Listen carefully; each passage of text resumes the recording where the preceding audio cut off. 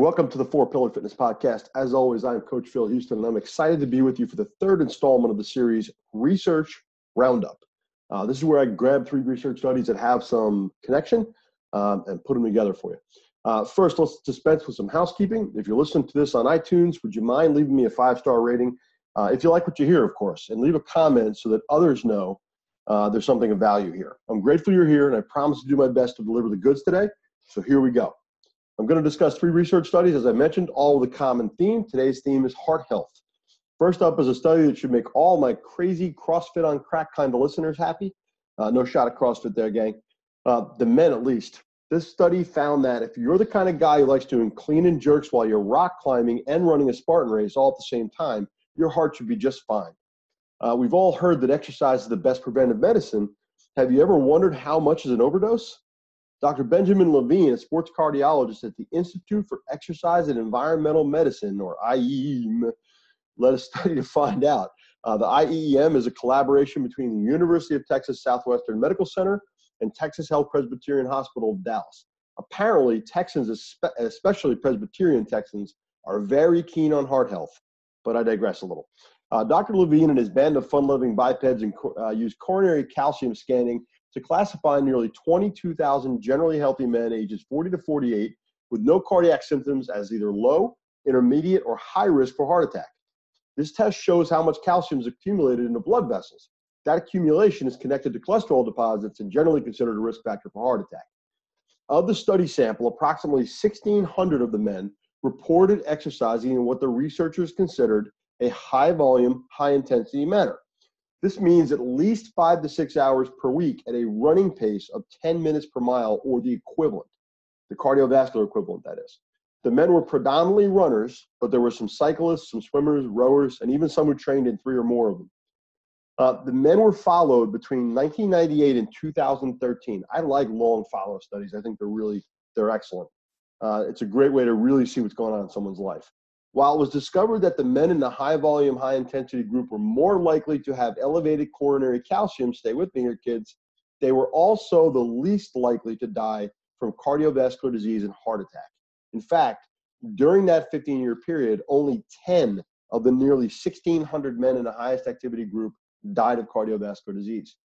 The takeaway here is that while high levels of physical activity may increase your coronary artery calcification, it also seems to be responsible for a significant reduction in the risk of death from cardiovascular disease.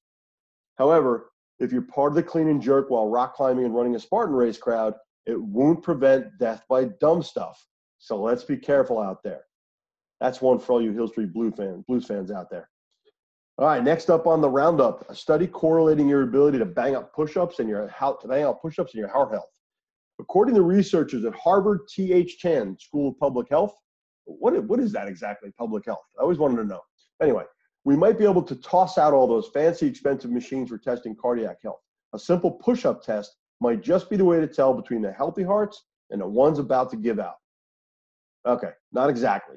However, according to Justin Yang, one of the researchers, quote, "Our findings provide evidence that push-up capacity could be an easy, no-cost method to help assess cardiovascular disease risk in almost any setting.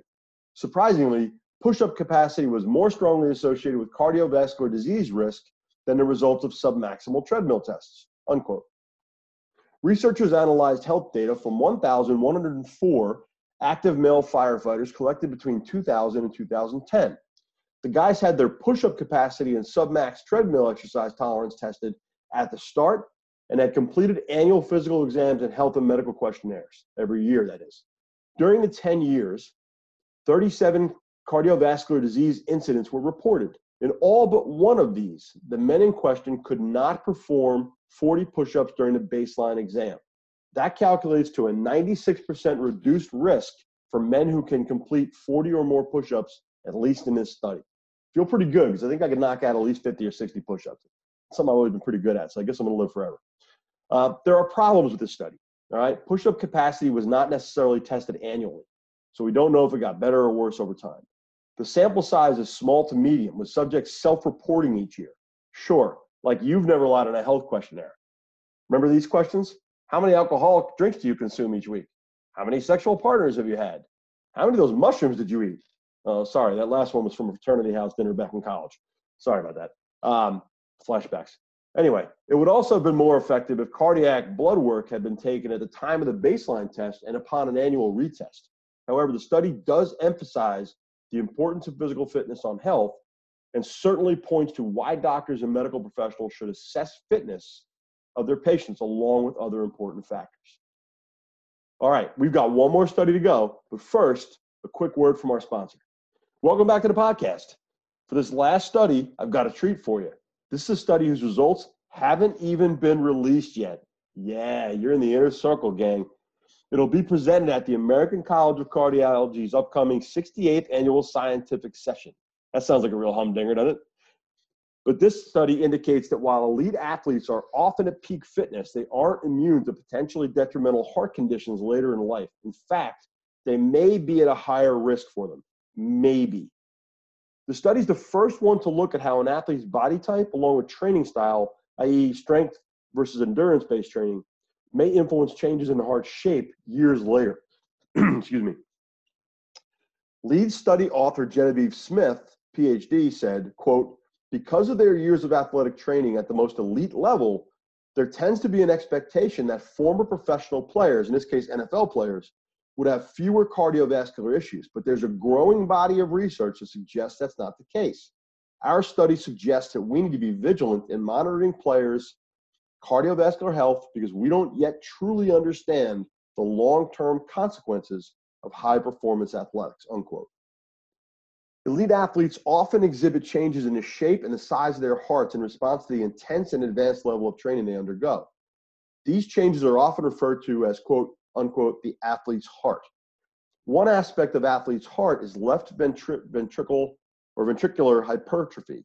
Let me say that again. One of the aspects of athlete's heart is left ventricular hypertrophy or ventricle hypertrophy, or LVH. Easier to say, right? LVH isn't considered dangerous when it develops in response to training. In the general population, however, it can often be a consequence of uncontrolled high blood pressure and is therefore connected to an increased risk of heart disease. So for this study, the researchers looked at echocardiograms and heart images from 1,172 former NFL players, along with blood pressure measurements and demographic factors. LVH was found in about 12% of former players. Now, this tracks pretty closely with the general public, but it also appeared to be connected to increased rates of hypertension, which you wouldn't expect from former elite athletes or elite athletes. Former players with severe LVH had much higher blood pressure, averaging 13 millimeters of mercury higher than those without it. That's a significant jump, guys. It's 13 points, basically. Those players with hypertension were 1.5 times more likely to have LVH than those without it. So there's a clear interconnection here, but what is it? Dr. Smith said, quote, in spite of the fact that these guys were at one point incredibly active and in incredibly good cardiovascular shape, down the line, they may still end up having some significant cardiovascular abnormalities. What we don't know is whether the changes we're seeing later in life are related to the high blood pressure or to the athlete's heart that they had when they were professional players, unquote. Interesting to me is the connection of the type of left ventricular hypertrophy the players had.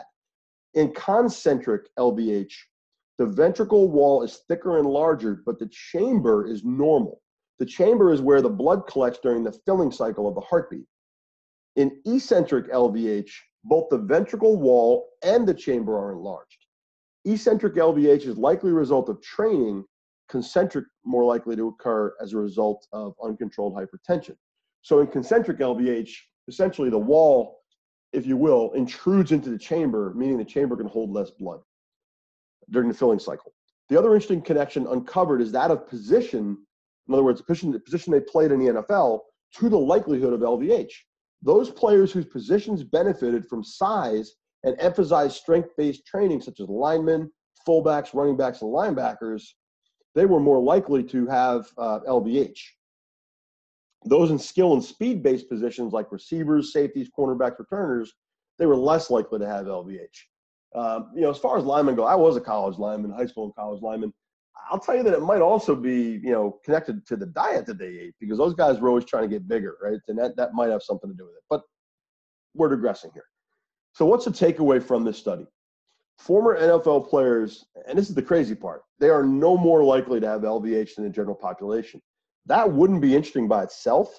However, in light of the years they spent training at elite levels and the high degree of cardiovascular fitness they enjoyed, it's interesting that they don't seem to enjoy any improvement in cardiovascular health long term. The bottom line on today's research roundup might just be this: give your heart a workout frequently. Take care of it and it'll take care of you. Even if you're an NFL lineman, someone who loves push-ups, or someone's prone to more extreme measures of exercise and fitness. Hey, thank you for joining me today. You know how to reach me. You can get me on Instagram at Coach Phil Houston. Just spell the last name right, Hueston. Through my website, coachphilhouston.wordpress.com. New website title coming very soon, by the way. And also on Twitter at Phil Houston. It's, again, spell the last name right, Hueston. Thank you so much for joining me on the podcast today. I'm grateful for every one of my listeners, and I thank you for taking the time to be with me today. I hope you learned something. And as always, keep the faith and keep after it.